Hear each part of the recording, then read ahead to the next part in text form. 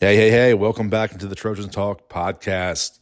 We are back for the second time in less than a week. We being me, Ryan Young, publisher of Trojansports.com, and you, our loyal listeners who have made our last two shows the most listened to podcasts we've ever done, which is awesome for the middle of the summer. So thank you very much for that. Let's keep the momentum going, and I think we will. In fact, I know we will.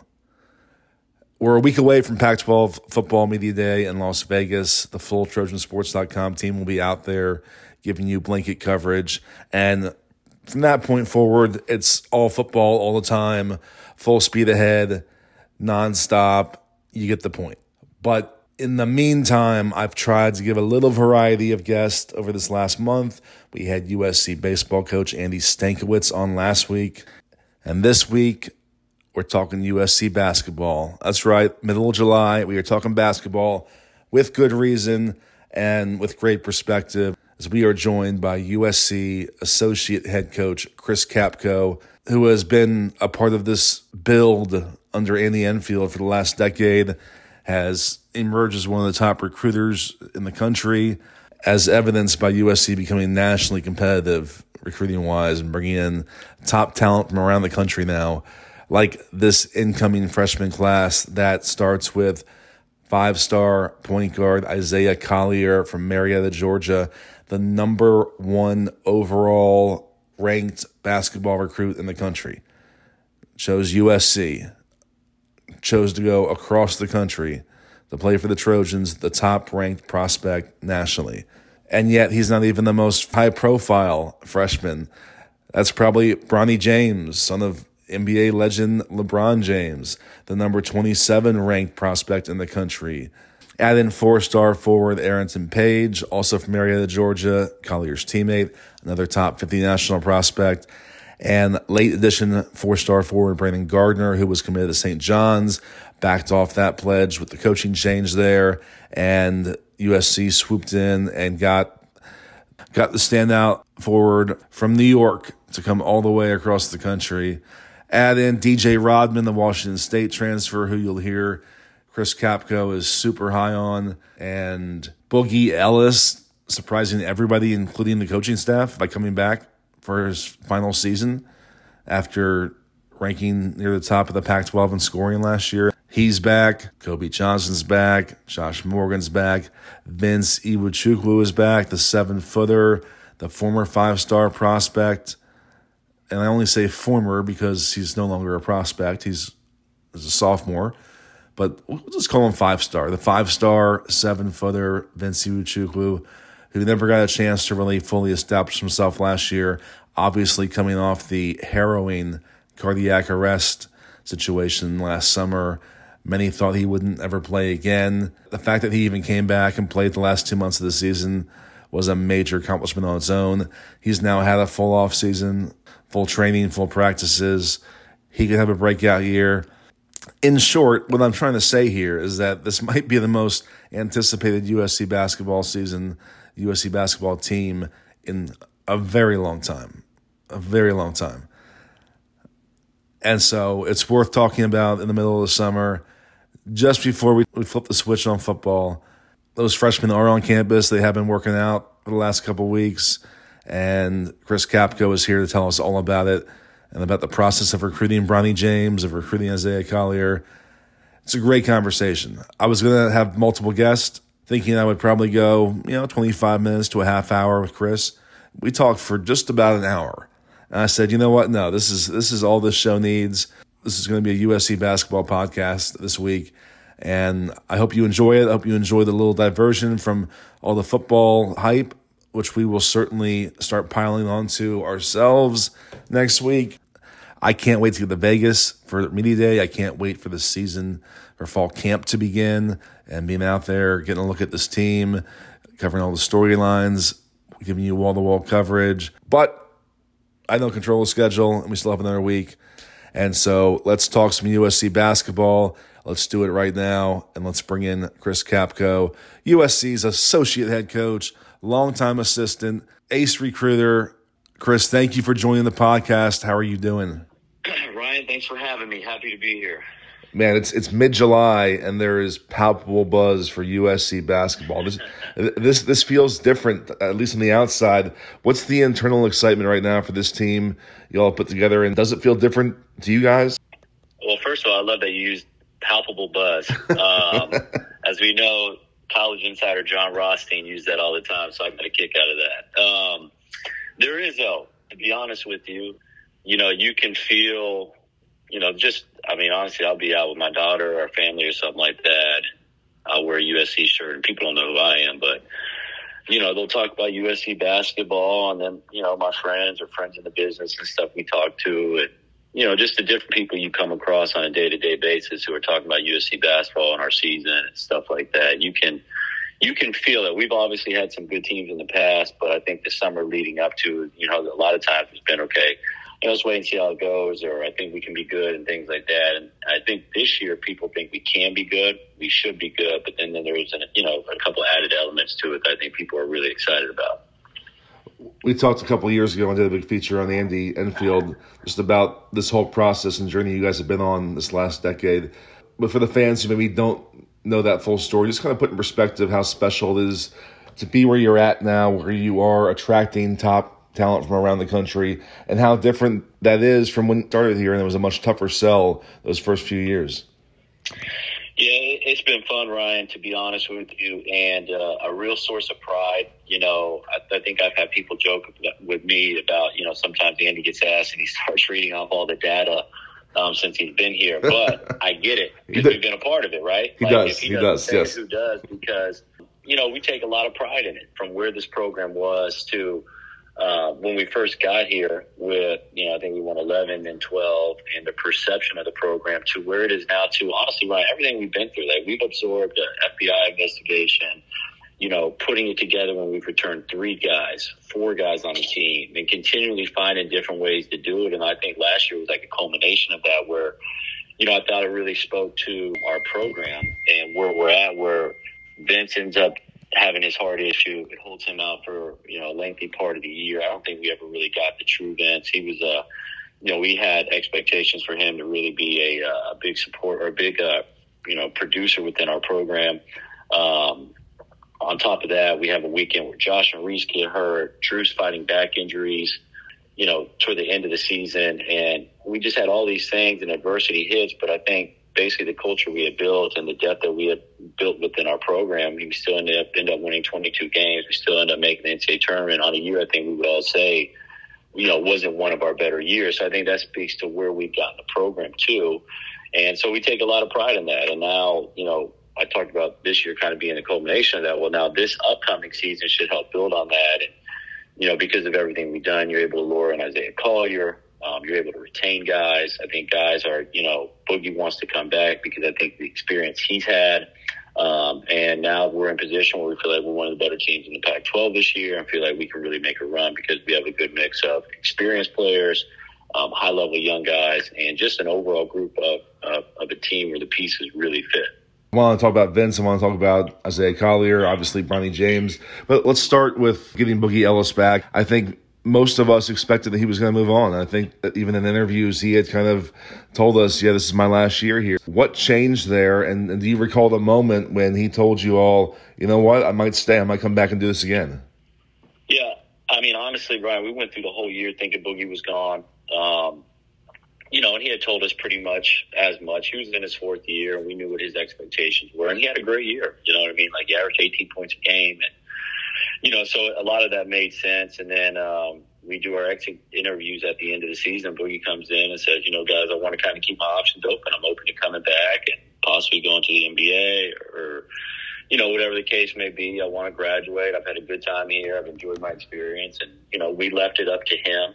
Obviously, NIL changes some things for, I think, a lot of college kids, not just him, but guys who, probably in the past would have left and now have the option to come back and do okay and still have a really good college experience, but there's not the same pressure to go out there and make money, right? So I think Boogie is a prime example of that. And then you compound that with, he's just had a good experience here. I think he knew next year we can be really good as well. He can be a big part of that. And so I think it just makes sense for him in a lot of ways. To say that moment when he said he was coming, I found out, I think he had told Andy, I found out via tweet. We actually had a guy on a visit for a guy we were recruiting to take Boogie's spot in the event that he left, and then Boogie put it out that he was coming back, which was music to all our ears because obviously we know him, that's who we wanted, but we had to, recruit in the event that he did decide to move on. So I don't remember the specific date or anything like that. It was probably a couple of weeks after our season, but Boogie was pretty open and honest about things. We wanted him to take a step back. We wanted him to be here, so we kind of put it in,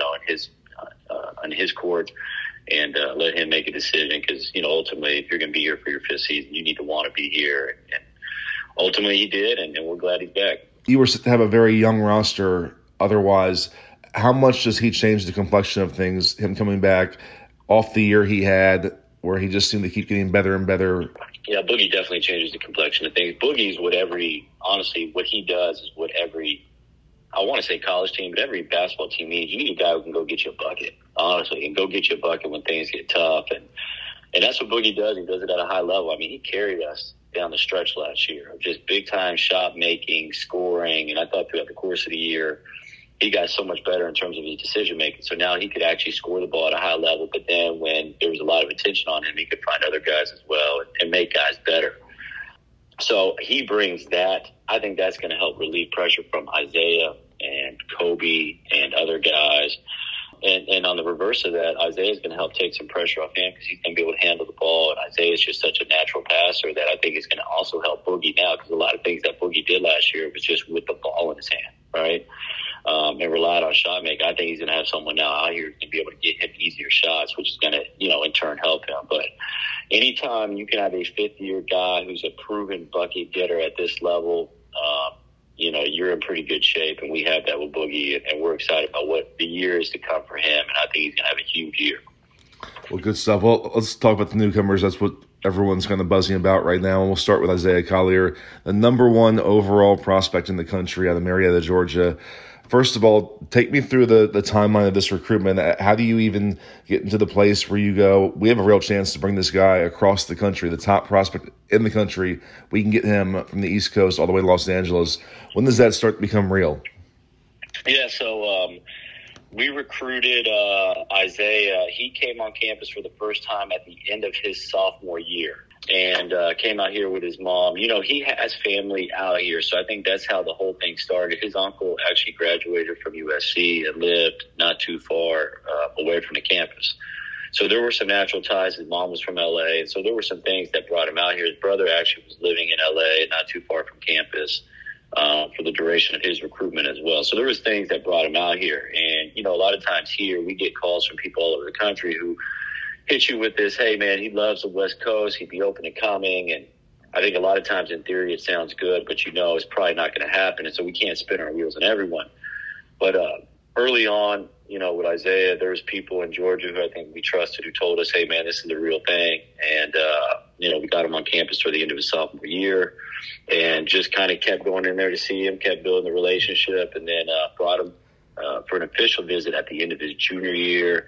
And then I think that's probably when you can see, like, you know what, man, I think we really, really have a shot at this guy. And I think him moving out here and everything he has going on with his family is real. And, at the time also, he was a highly rated, but he wasn't the number one player in the country. I think there was other guys who people had pegged over him as, better point guards or however you want to put it. We knew he was the best point guard in the country when we started recruiting him. So we never wavered off that. But, I think there were some family ties that brought him out here that makes sense for other kids who are outside of the area. And I think we all, as a staff, did a good job building a relationship with him. I think he felt comfortable with that. His family felt comfortable with that. And then, that's how you're able to get him. And he's been, as advertised, these first couple of weeks on the floor, has all the intangibles, and we're lucky to have him. What makes him so elite? What makes him so special where everyone's basically looking at him as an instant star for this team? Yeah, great size. I don't want to say elite size, but great size at 6'4", 200 pounds, very physical. So, coming in as a freshman, physically, he's ready to compete. To me, I'm not afraid to say this, the best pick-and-roll high school player we've ever had come in the door, and the best one I feel like I've ever remembered seeing, to be honest with you. So that's my opinion. I don't want to put that on anybody else, but very good in pick-and-roll, can make all the passes out of pick-and-roll, elite burst. When he gets downhill, really tough to start, but very good feel for passing, gets off it, In the 2 weeks we've had him, 3 weeks he's been on the floor, you can see he makes everybody better. He just gets off the ball and gets everybody shots. But he can also score when need be, too. He gets in that paint, efficient at the rim, very good at finishing. And has all the intangibles, like I just said, man. Leader, good guy, great habits, goes about his business, no extra stuff with him. So, elite combination of personal intangibles, talent, leadership, all that stuff, man. So like I said, we're lucky to have him, man. He's going to have a huge year for us. I feel like it's been a while since you guys had a true, just natural point guard. Obviously, Boogie grew into the role and was great for you last year. You had Drew handling the ball a lot. You've had to just kind of make it work over the years. What does having a guy who is just a natural point guard meant for that position? How does that change what you can do offensively? Yeah, I think you're right. We've got good point guards now. Like Taj Edey was a really good point guard for us. I think he gets lost in the shuffle sometimes because of the COVID year. But he wasn't a true point guard, right? And the same thing with Boogie. Boogie had a great year as our point guard. But he just wasn't a true point guard in that sense. But what he did is hard to replicate, too, so I don't want to take anything away from Of course. Boogie, but yeah, Isaiah gives you Jordan McLaughlin vibes. Just the way that Jordan can control the pace of a game, his decision-making. Jordan could play fast, play slow, and still make decisions. A lot of people want to play fast, but it's still a lot of people, when you start playing fast and play at a certain pace, it's hard to maintain that decision-making. And Isaiah can do that. Isaiah can play fast, still maintain making high-level decisions while playing fast, but also slow the game if need be. But, the one thing I'll say that he brings to our tape or our program, more so than even like when Jordan was unbelievable decision maker, unbelievable pick and roll player, and just a consummate point guard. Isaiah's speed with the ball, though, and the way he can push the pace is next level. And I don't think we've ever had anyone. Almost reminds you of Julian Jacobs. Julian played really fast early on in our tenure. And Isaiah, I think, plays even faster than that. So I think he's going to allow us to play with a really, really good pace. He's going to force other guys to play faster. And that's what he really brings to the table, is the way he can really push the pace. Wow. That's one main reason for this palpable buzz we talked about. And then you have, of course, Bronny James. You have the NBA's all-time leading scorer tweeting about USC basketball in July. That can't hurt. Who is that, Ryan? Who's his dad? Is it LeBron? Oh, that guy. I was reading the Wikipedia profile earlier, but he seems pretty intriguing. Heard of him. So his recruitment was interesting in that he didn't talk a whole lot at all about his recruitment, this whole process. But there was always this USC kind of mention along with him the whole time. You never knew how real it was. Give me the timeline with Bronny James and how that came together. Bronny's recruitment, I think, was different in a lot of regard.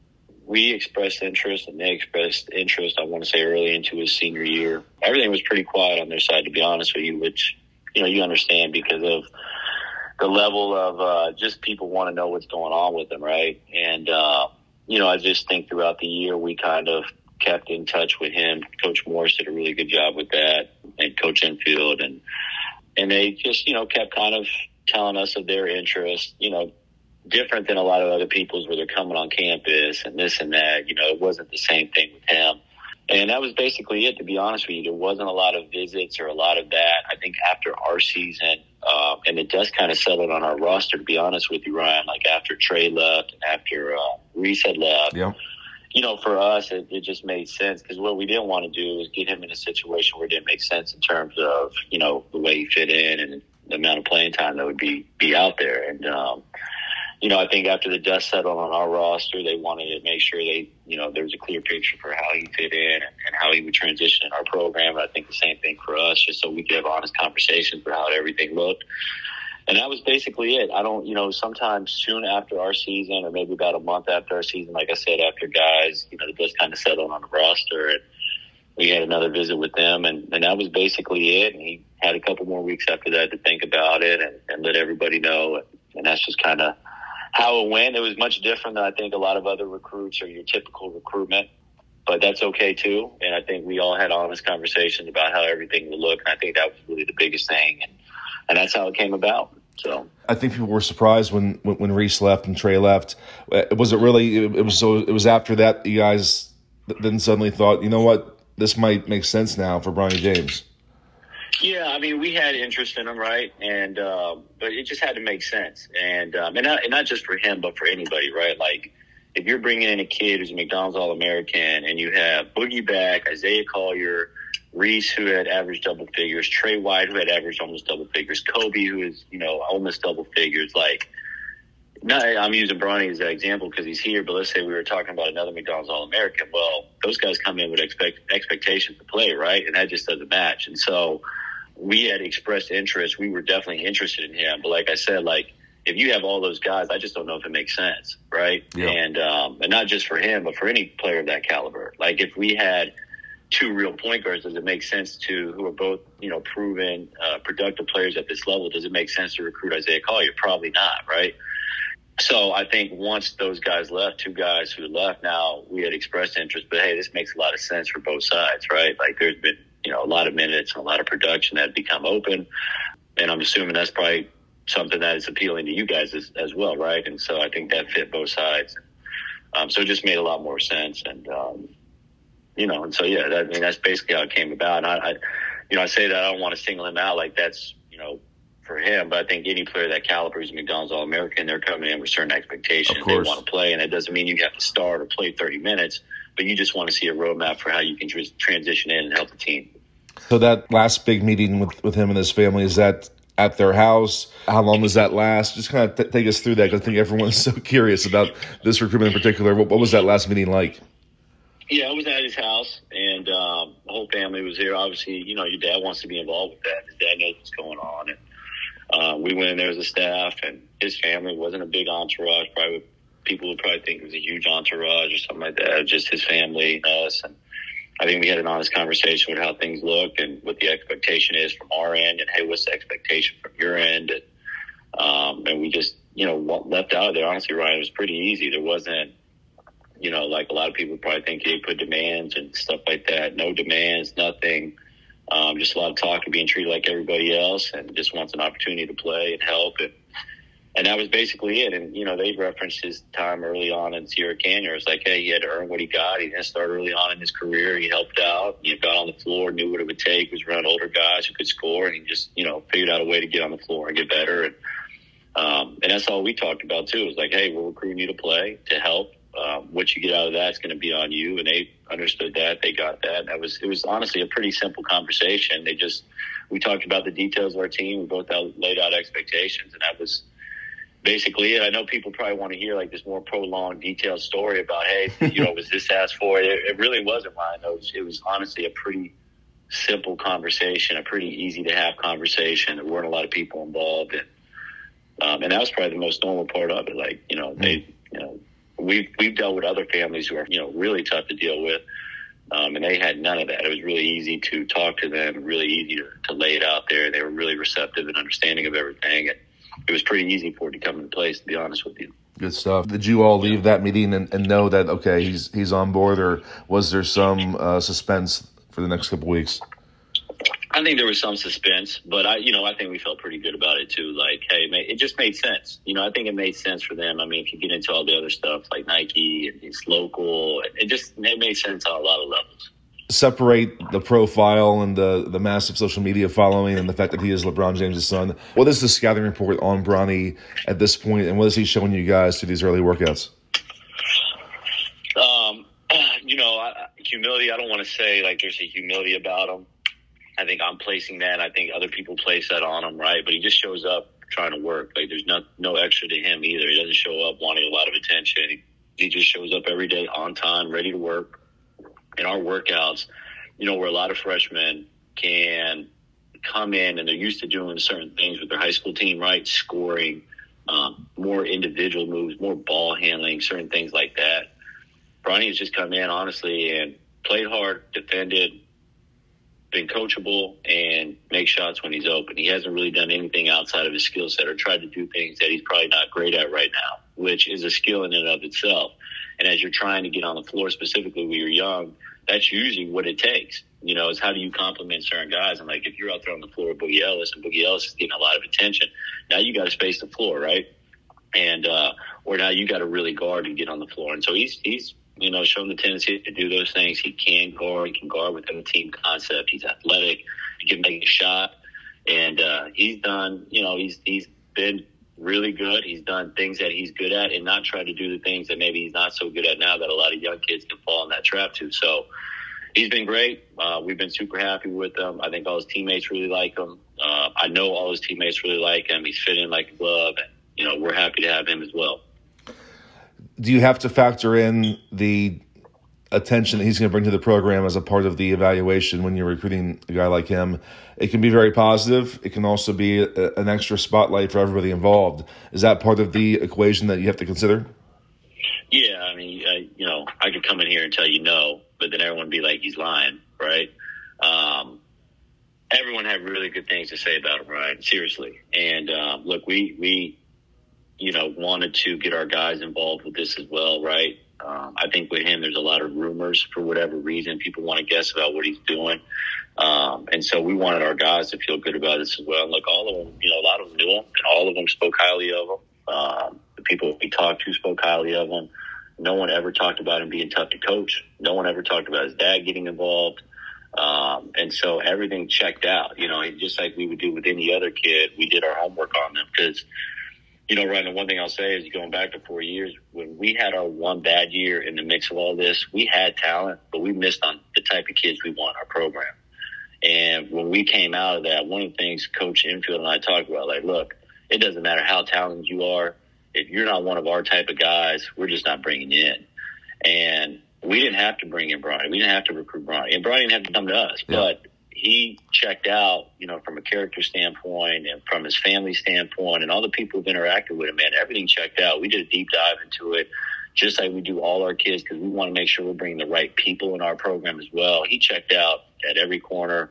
And so far in the last couple of weeks we've had him, there's been nothing to think otherwise. And he's been great. So honestly, we're not worried about it at all. I know there's a lot of people who think, man, hey, we got to do this, we got to do that. I'm telling you in full confidence, we're comfortable with who he's been, what we've heard about him, and how we can coach him moving forward. No doubt. It's part of the excitement for everyone else to see what you guys are seeing right now. Just to round out the freshman class you have coming in, you get two big forwards in Arrington Page, also from Marietta, Georgia, with Isaiah Collier. And then Brandon Gardner comes in really late in the process from Brooklyn. Let me ask you about Brandon and how that came together. And was that just kind of a nice bonus when you saw that he was still out there and that he interested in USC? Yeah, we wanted to get one more player. We had 11 guys before we signed him, which we were comfortable with.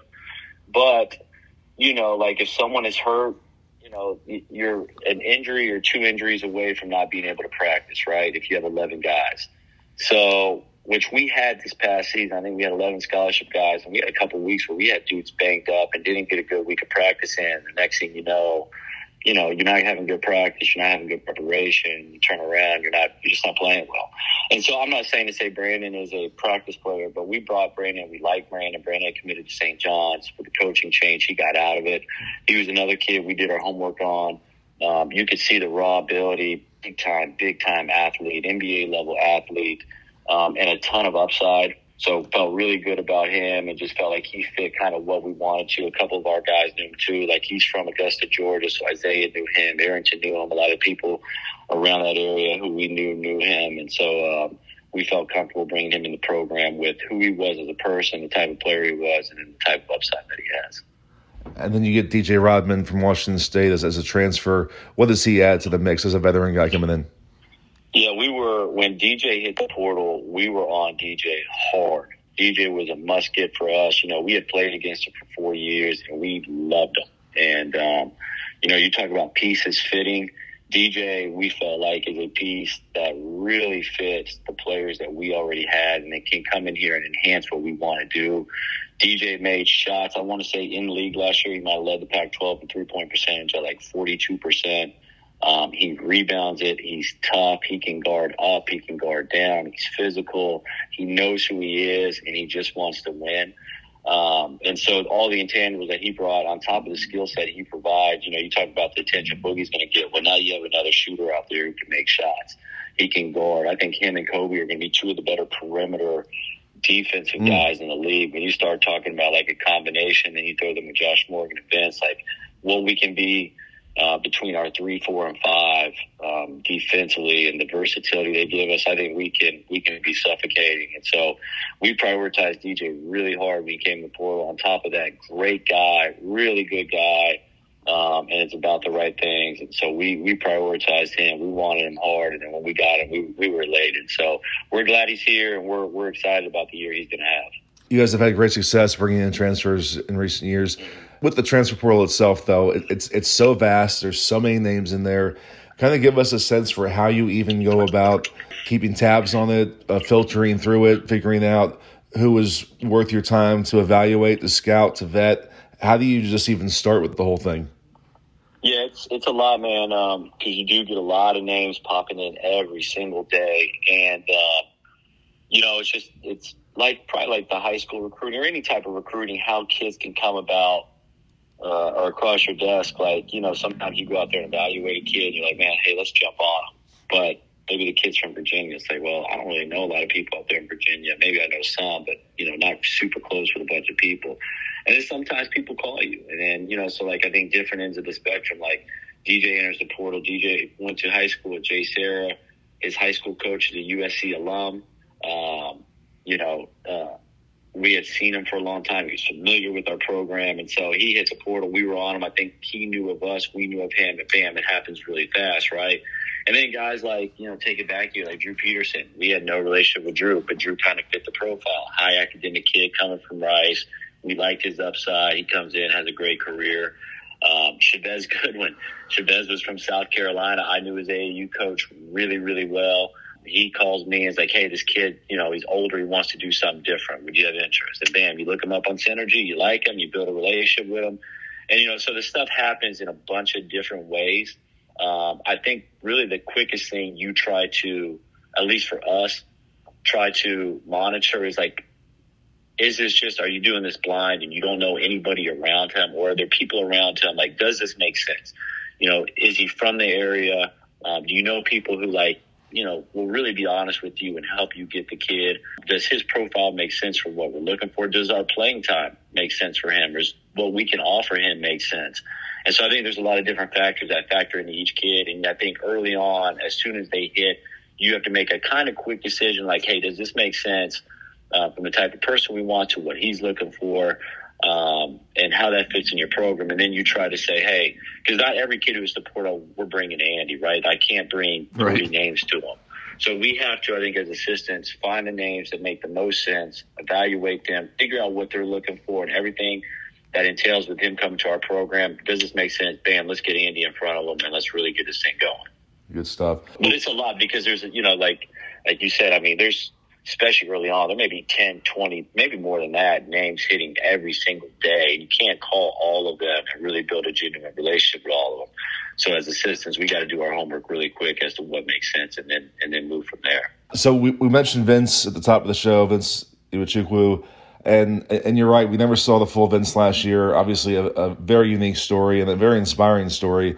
I remember when we talked to him for the first time last season, and just to hear him put in his words what he went through, his experience, what motivates him, how he puts it all in perspective. He was so impressive just talking about it. But as a basketball player, now having a full off season, what is going to surprise people about Vince this year? What was still there that we didn't see on the court last season? Yeah, I mean, I think it's both sides, to be honest with you, Ryan. I think just him as a player, he went through, every freshman, regardless of how talented they are, go through a transition when they get here. And there's a lot being thrown at them physically because now you're playing against more bigger guys, more athletic guys, but there's also a lot being thrown at you mentally. And, Vince missed a full summer, a full fall, and then I don't remember what game it was, but 15, 16 games, maybe more than that. That's just a lot to miss. And, for him to come in, I think it was his third game against Arizona State, and he has 12-5 on the road against an NCAA tournament team. So you see what he's capable of. And so I think this year, with him getting into practice and understanding what we're asking from him and the detail that goes into guarding, I think you're going to see a much better defensive Vince. And then offensively, just the day-to-day reps you get from individual workouts to playing every day, like not getting that for whatever it was, 8 months, 7 months, I don't know how long it was, but to not do that as a freshman, that's a lot to miss. And so that's really unfair. We threw him in the fire when we got him too. You know what I mean? Like he wasn't coming in and we got to play Alabama State. No disrespect to them. He was coming in and we're playing Colorado, Utah, Arizona State. I think his third game was against Arizona. So his fourth game was against Arizona State. Like, your third game, you're going against Tubelis and Balo. Like, that's maybe the best front court in the league at the time. Mm-hmm. So it was a lot for him. He got thrown into the fire, which, if you coach, you have an understanding for how hard that is. And a lot of people probably watched and would make judgments or assertions about him, about what he can and can't do. But, like, it just wasn't fair. And that's why we tried to keep our expectation for him very modest throughout the course of the season. Like, man, there's going to be a lot of ups, but there's going to be some downs too. We're proud of just where he's got to.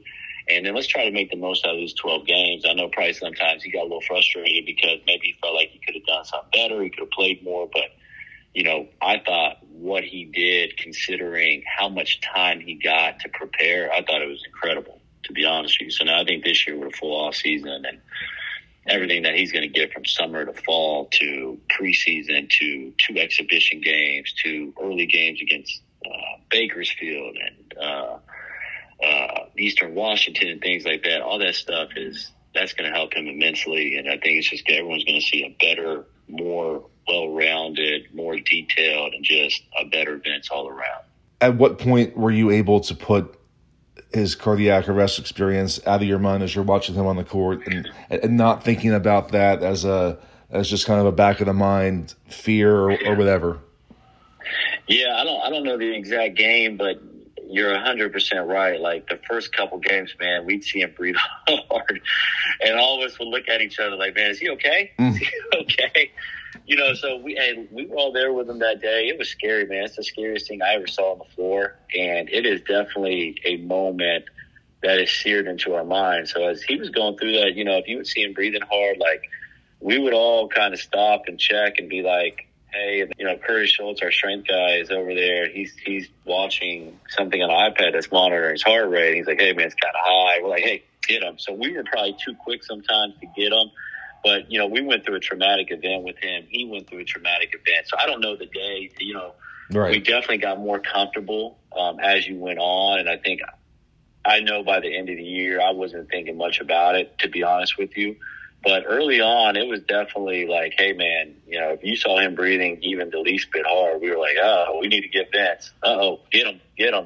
And so, I think we're all in a pretty good spot with it now. But, yeah, definitely early on, it was something that we all had to adjust to. Even when Andy told us that he had a chance to play last season, I think everyone kind of thought, really? Is he actually going to make it back to the court? So what he did, even if it wasn't the full Vince or what he wanted or what you guys recruited him to do, was really, truly impressive last year. So it'll be a major storyline. Overall, and I don't want to put words in your mouth, but as we're talking about everything you have offensively and defensively, everything in the front court and the back court, this has to be one of the most complete rosters you and Andy have had in your time here. Is that a fair assessment? Yeah, our Elite Eight team, man, no one had expectations for them early on, but we were really good. Like, we were Final Four good that year, Ryan. And COVID or not, we were really good. And I think we ran into a buzzsaw with Gonzaga that year. Yeah. Whereas I think if it was I think the 2 best teams in the country that year were Gonzaga and Baylor. But I think, Michigan, Houston, some of the other teams that we were right there with. So I think if the bracket shakes out right, if we weren't in Gonzaga's region, I think we didn't play well against them, but they were good. I think we were Final Four good that year, and I think we were pretty complete in that we had an all-conference guard. And that's why I think we were talking about some of the guards, Taj goes under the radar just because he was there in a year that no one could really see him. But, Evan, Drew comes in. We were big. We were long. We had enough ball handling. We had enough shooting. We had experience. We had a special young guy. And we were really good, man, really, really good. And I think the pieces fit really good. You had a guy in Taj who was a really good point guard, better than people realized, but could make shots and make decisions. You had Evan, who was special.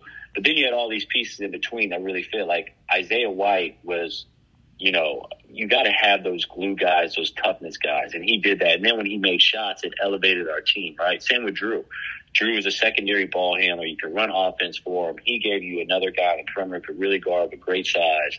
And then Isaiah Mobley was not a great scorer at that time. I think he averaged right under 10 a game, but he could make decisions. He could rebound. He could guard. Occasionally he made big shots against Kansas. He was not a great shooter at that point, but he was getting better. But you had all these pieces that just fit. The other team I would say was, we never got to see him, but it was the FBI year with, and we saw him as young guys really, but Jordan McLaughlin, D'Anthony Melton, Elijah Stewart, Benny Boatwright, and then Chimezie. I thought all those pieces fit well. And I say that to say now with this group, we do feel the same way with this incoming group as we do with some of those past groups in terms of, we like our talent, and talent's a big part of it, Ryan. Obviously, you have to have a certain amount of talent, but then you also have to have pieces that fit in the way they play together. And we really, more so than our talent, like the way these pieces fit, because Isaiah's a point guard, right? He passes, he gets off it. Boogie now, I think it's going to help Boogie do what he does and be more comfortable with it, right? Really go out there and score. And look, when you're a scorer, sometimes you take tough shots or bad shots. And I think this team's going to be pretty accepting of that. Kobe can guard at a high level, but Kobe's really becoming a much better offensive player too. And I thought we saw that last year. DJ can make a shot. Kobe can shoot it. He shot it well last year. DJ's a proven high-level shooter, high-level defender, rebounder. Josh, first-team all-defensive guy. Knows who he is, though. Doesn't take a ton of bad shots. Really helps you out defensively. Great in terms of knowing who he is and doesn't take a ton of bad shots. Take Vince into that. Vince, I think, we're going to see a different guy like him who I think can help elevate our ceiling depending on what level he gets to. But then you come off and I don't even want to say off your bench because we don't know who's going to start, but Kajani got much better last year. Kajani's ready to help a really good team right now. And he can pass, he can guard. You talk about Isaiah. Isaiah Seller is a really good offensive player who I think as he gets more comfortable, we have really high expectations for Isaiah this year. Isaiah can make a shot. Isaiah can make decisions. Isaiah doesn't get out of control, and his defense is getting better, and he's put on weight. He's gotten stronger, which should help him defensively. You talked about Bronny. Bronny doesn't come out there trying to do a lot of things that maybe he shouldn't. And I think he's all about winning as well. And I don't want to forget anyone. You throw AP, you throw Brandon in this mix. We like our group of talent, but we also really, really like, Ryan, how these pieces fit and the personalities fit. I think we have a team that's serious about winning too, which matters. Because I think there's some teams that say they want to win and then their actions don't show that. So far, I think this group's been locked into winning. Obviously, as we get closer to season, there's a lot of things that are thrown at you that can change things. But, hey, we've been in the fire with these guys. These guys are experienced. Boogie, Kobe, Josh. We have tournament experience at this point, and just really, really, really like our group a lot. As we said, palpable buzz. Palpable buzz, Ryan. Palpable buzz. A couple last ones for you, Chris, and I really appreciate your time. And it could be someone we already talked about at length. It could be someone we haven't talked about yet. But is there one guy that you think is going to surprise people the most this year on the team? I don't know. We've had yes, there's going to be someone who surprises people more than others. Right now, Kobe looks poised to make a huge jump. Is that surprising? I don't know. I think Kobe had a great year last year. I think when you start looking at our front court pieces, we feel really good about, we talked about Vince, we feel really good about Arrington Page and Kajani Wright. So, but both of them, Kajani was a McDonald's All-American and Arrington was a top 50 player. So both of those guys come in with expectations too. Now, when it hits, who knows? But we feel really good about both of them. Like I said, we were high on DJ. So I know I'm not answering your question, Ryan. No, it's fine. But we feel really good about those guys. So I don't know who, in my mind, I haven't thought about, man, this guy's going to surprise you other than, hey, we like these guys. And maybe they do end up being a click faster than what we thought with someone. Maybe it doesn't, but we just know we like them and they're going to be really good players. How much does having the Europe trip, the trip to Greece and Croatia, really help a year like this when you have so many young pieces, so many new pieces to get that extra time in the summer? Yeah, it helps a lot. Obviously, the rule when these foreign tours first started, the rules changed. You didn't have as much time with your guys. So we still get, you can have 4 hours with them, and then you throw on the foreign tour, and now you get more hours. So I think you get a little more time with them. Every time, this is our third foreign tour since we've been here. Every other one we've made the tournament the following year. So obviously I think it's good for that. The bonding you get with that, the early practices, you can get ahead in terms of, teaching and stuff like that. So I think, and then you get 3 good games. We tried to get in pretty good games while we're out there. And so you actually get some games under your belt too, which I think expedites some things as you get into the fall. But I think the bonding thing, I think introducing our plays and some of our offense and our defense and being able to show them film earlier on of themselves will help expedite things. But one of the things I say also, though, Ryan, I think the college preseason is long for 2 games, to be honest with you. So while it does give us a jump, we're going to give those guys some time off and then restart again in the fall as we get going. Sure. And it's going to be a long season, hopefully, for us. So we're going to need these guys, their minds in February or March. And, I think it is good that we're going to get an early start. But I think, it will give those guys some time under their belt. But hopefully what it is kind of, just an experience that they normally wouldn't get, and then it really helps us get into the fall and really get to the nuts and bolts of things and really hit the ground running as we get to that point. Well, I want to end kind of where I started early on, just talking about where you guys have gotten this to with the national recruiting profile you have now and how that has come so far from those first years. If you can, give our listeners an example or perspective on what it would have been like trying to pursue an Isaiah Collier those first 2 years and how different and easier it is to sell USC basketball now. Hey, Isaiah, I coach at USC. We won 12 games last year, but we think you can be really good here. And, we think we can be good as a team. Do you want to come? And, yeah, coach, I do. And then I'll never hear from him again. There's a gradual build to it. And to be honest with you, Ryan, what we're trying to get to, I've looked into Baylor. I've looked into Baylor. It took Scott Drew, I want to say 16 years before maybe he got there's steps to doing this. And, it took us getting the local talent. This thing was built on local talent, and we got to continue to keep the local talent here, the right local ones, right? But the brand of USC, when we got here, for whatever reason, USC had always had a good team here and there, but never really anything sustained. And when we got here, the Jordan McLaughlins, the Elijah Stewarts, the Benny Boatwrights, Shemezi Metus, Julian was from Vegas, so he's a West Coast guy too. And, you come in year 3, you make the tournament. It's okay, wow, these guys, are pretty good. And then the next year you bring in D'Anthony and, you're basically that 4th season when we won 26, done with Jordan, D'Anthony, Elijah, Benny, Shemezi, really all SoCal guys, right? So now we've been to back-to-back tournaments, and now I think your brand starts to, get out there a little bit. And then, people are starting to take notice of what you do, and you become a little cooler, in your hometown and stuff like that. And that's why I say, after that year, we were coming back, I think it was year 5, where the FBI thing hit, and, D'Anthony ends up being out for the whole year. Benny gets hurt, and so now we're playing in the Pac-12 championship, down 2 of the guys that we expected to be starters. And still won 24, so now we're talking about 24 in a bad season, but we had this cloud hanging over us. And the following year, so I think that's year 6, we end up winning 16 or 17, I don't remember what it is, and then we take a lot of pride in that we bounce back the following year. And because you've had now success with Shemezi, you've had success with Jordan McLaughlin, you can get on Yeko Kongwu, right? Max Agwampolo was a top 60 kid coming out. So you can get some of those guys. Daniel Utomi was a starter on that team. Elijah Weaver was our 6th man on that team. We were all from different areas of the country. We got Utomi out of the transfer portal. Utomi was 18 points a game. That's a hard guy to get. You know what I mean? From Texas. And he did it at Akron and did it at a pretty good level. And so we had to beat out some really good schools to get him. And Elijah was a top 50, 60 guy, out of Florida. And so now that team ends up winning 22. You get Jonah. Jonah Matthews is from local. You win 22. We don't make the tournament that year. The following year, you get Evans back, and Onyeka's gone first round. He went number 6, and now you've got Shemezi, who's been in the NBA, who was a draft pick. D'Anthony's been a draft pick. Jordan's playing in the NBA, and Onyeka's got 6. Kevin, we came off that year, we won 16. Kevin goes 30th pick overall. I think he's going in the first round. Yep. So now we've produced NBA guys. You end up getting Evan. Evan goes 3. You've made an Elite 8.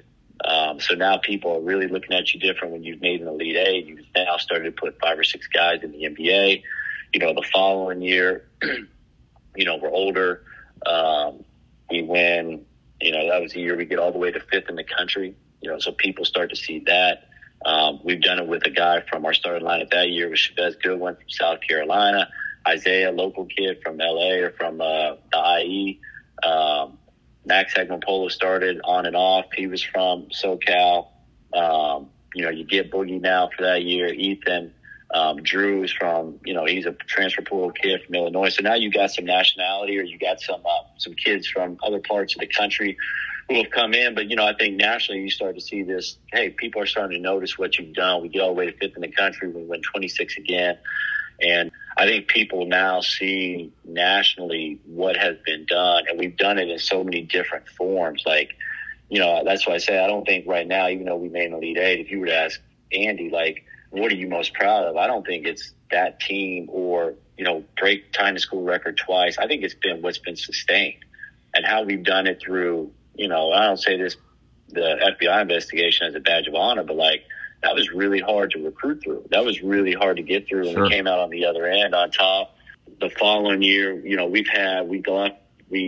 go into the Elite Eight team, so now we won 22-9. I think we just returned Isaiah, Ethan, and Max maybe, and Noah Bauman. So we returned 4 guys, and we recruit all these guys from the portal. We hit on all of them, pair them with Evan, and next thing you know, we make the Elite Eight, right?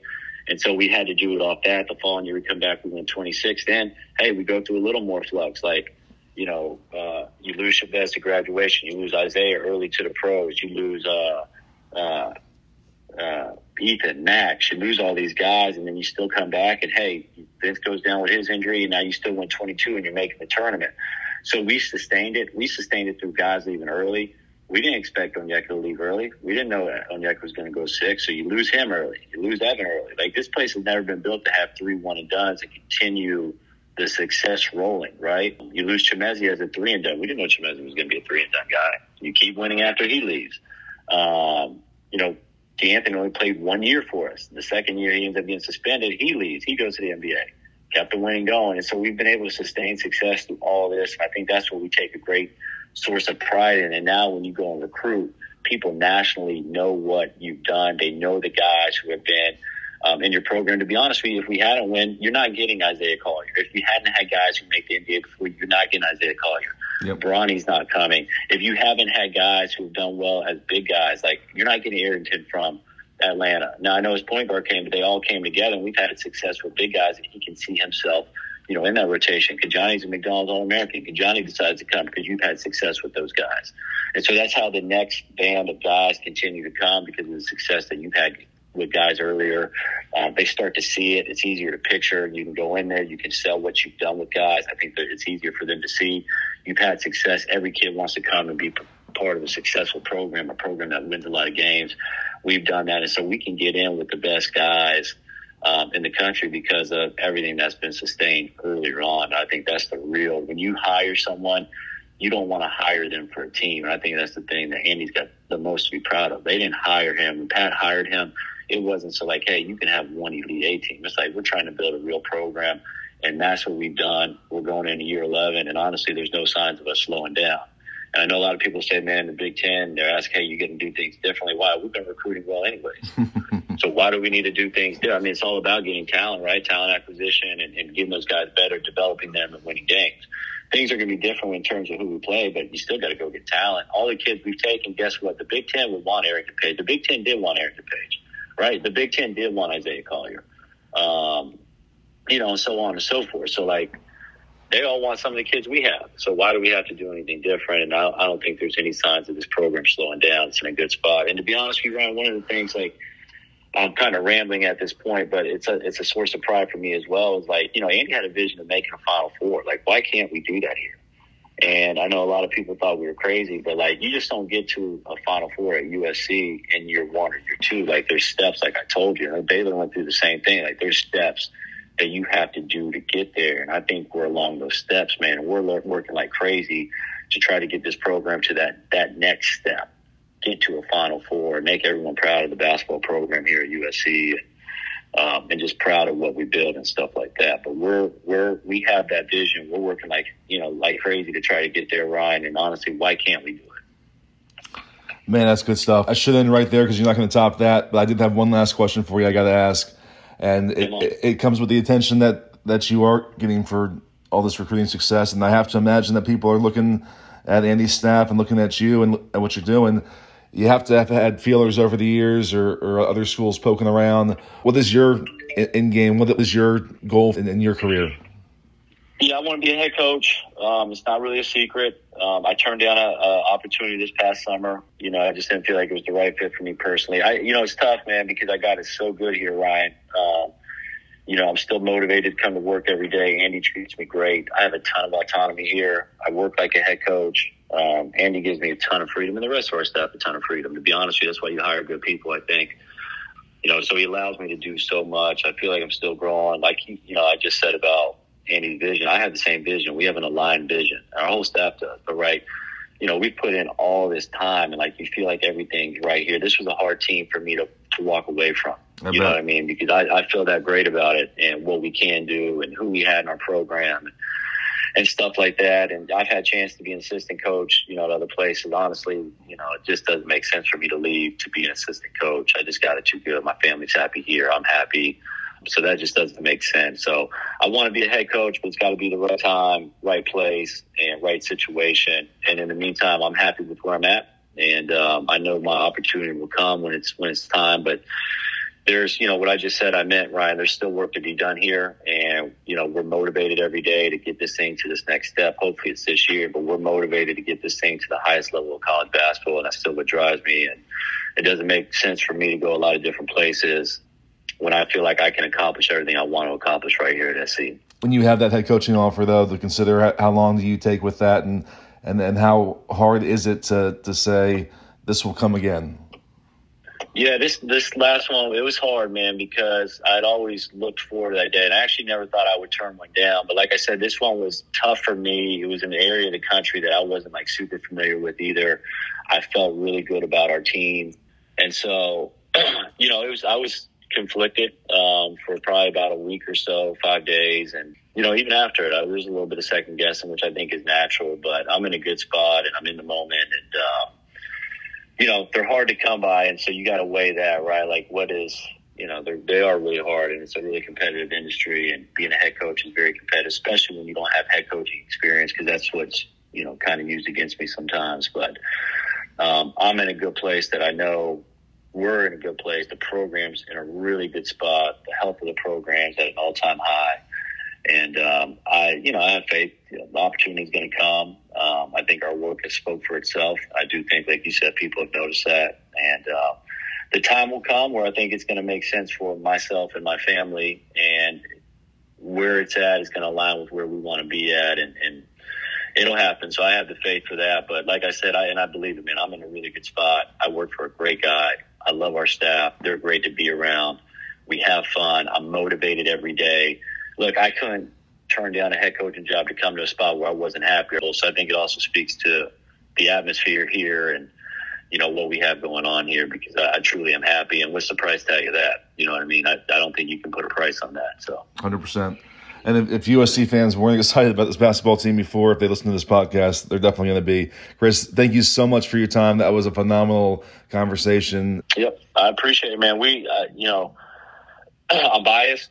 I work here, but we're going on year 11, man. We've never been as excited. We've been really excited about other teams, but this team, we're really high on, and I think it's going to be a fun year. I think, one of the things I'm most happy for our guys and for the fans who have been here since, I think we're going to start to get the attention. Like, Galen's going to be full this year, and that's going to be fun, and that's going to be exciting. And all the people who have been with us, man, I think this is a good time. Like, we appreciate your support and being here, and hopefully this is the culmination of that for all you guys to kind of, hey, this is the pinnacle of what we've been trying to do. You guys have been supportive. There's been a lot of people like yourself, Ryan, who've been supportive from day one, kind of see the program where it's at. I know we take a lot of pride in knowing that hopefully this is making them happy, and they have a sense of pride for everything that they supported us for, because there were some dark days early on, and it's easy to turn your back at the people who have been there from day one, man. we appreciate them. We appreciate you guys, and we're just excited for what's to come. And I think this year is going to be special. Awesome. Thank you so much. Okay, and that's the podcast. Look forward to seeing all the feedback that we get to this one. I really thought Chris Capko delivered even beyond my own expectations for that show, and enjoyed that conversation a great deal. Hope you did as well. This time next week, we'll be in Las Vegas for Pac-12 Media Day. We'll have the full Trojansports.com team out there, and that is really the tipping point to just a deluge of coverage as we hype up a USC football season that has as much anticipation, intrigue, potential as any in quite a long time. As long as I've been on the beat, I'm going to my 6th season, so this is by far my most anticipated USC football season, and that's where the focus will go after this. But I hope you enjoyed a little basketball talk in July, and we thank you so much for listening to the show and helping to grow it, and I hope those numbers keep going up this season, and it will just allow us to do more and more and more. Thank you, and we'll be back next week.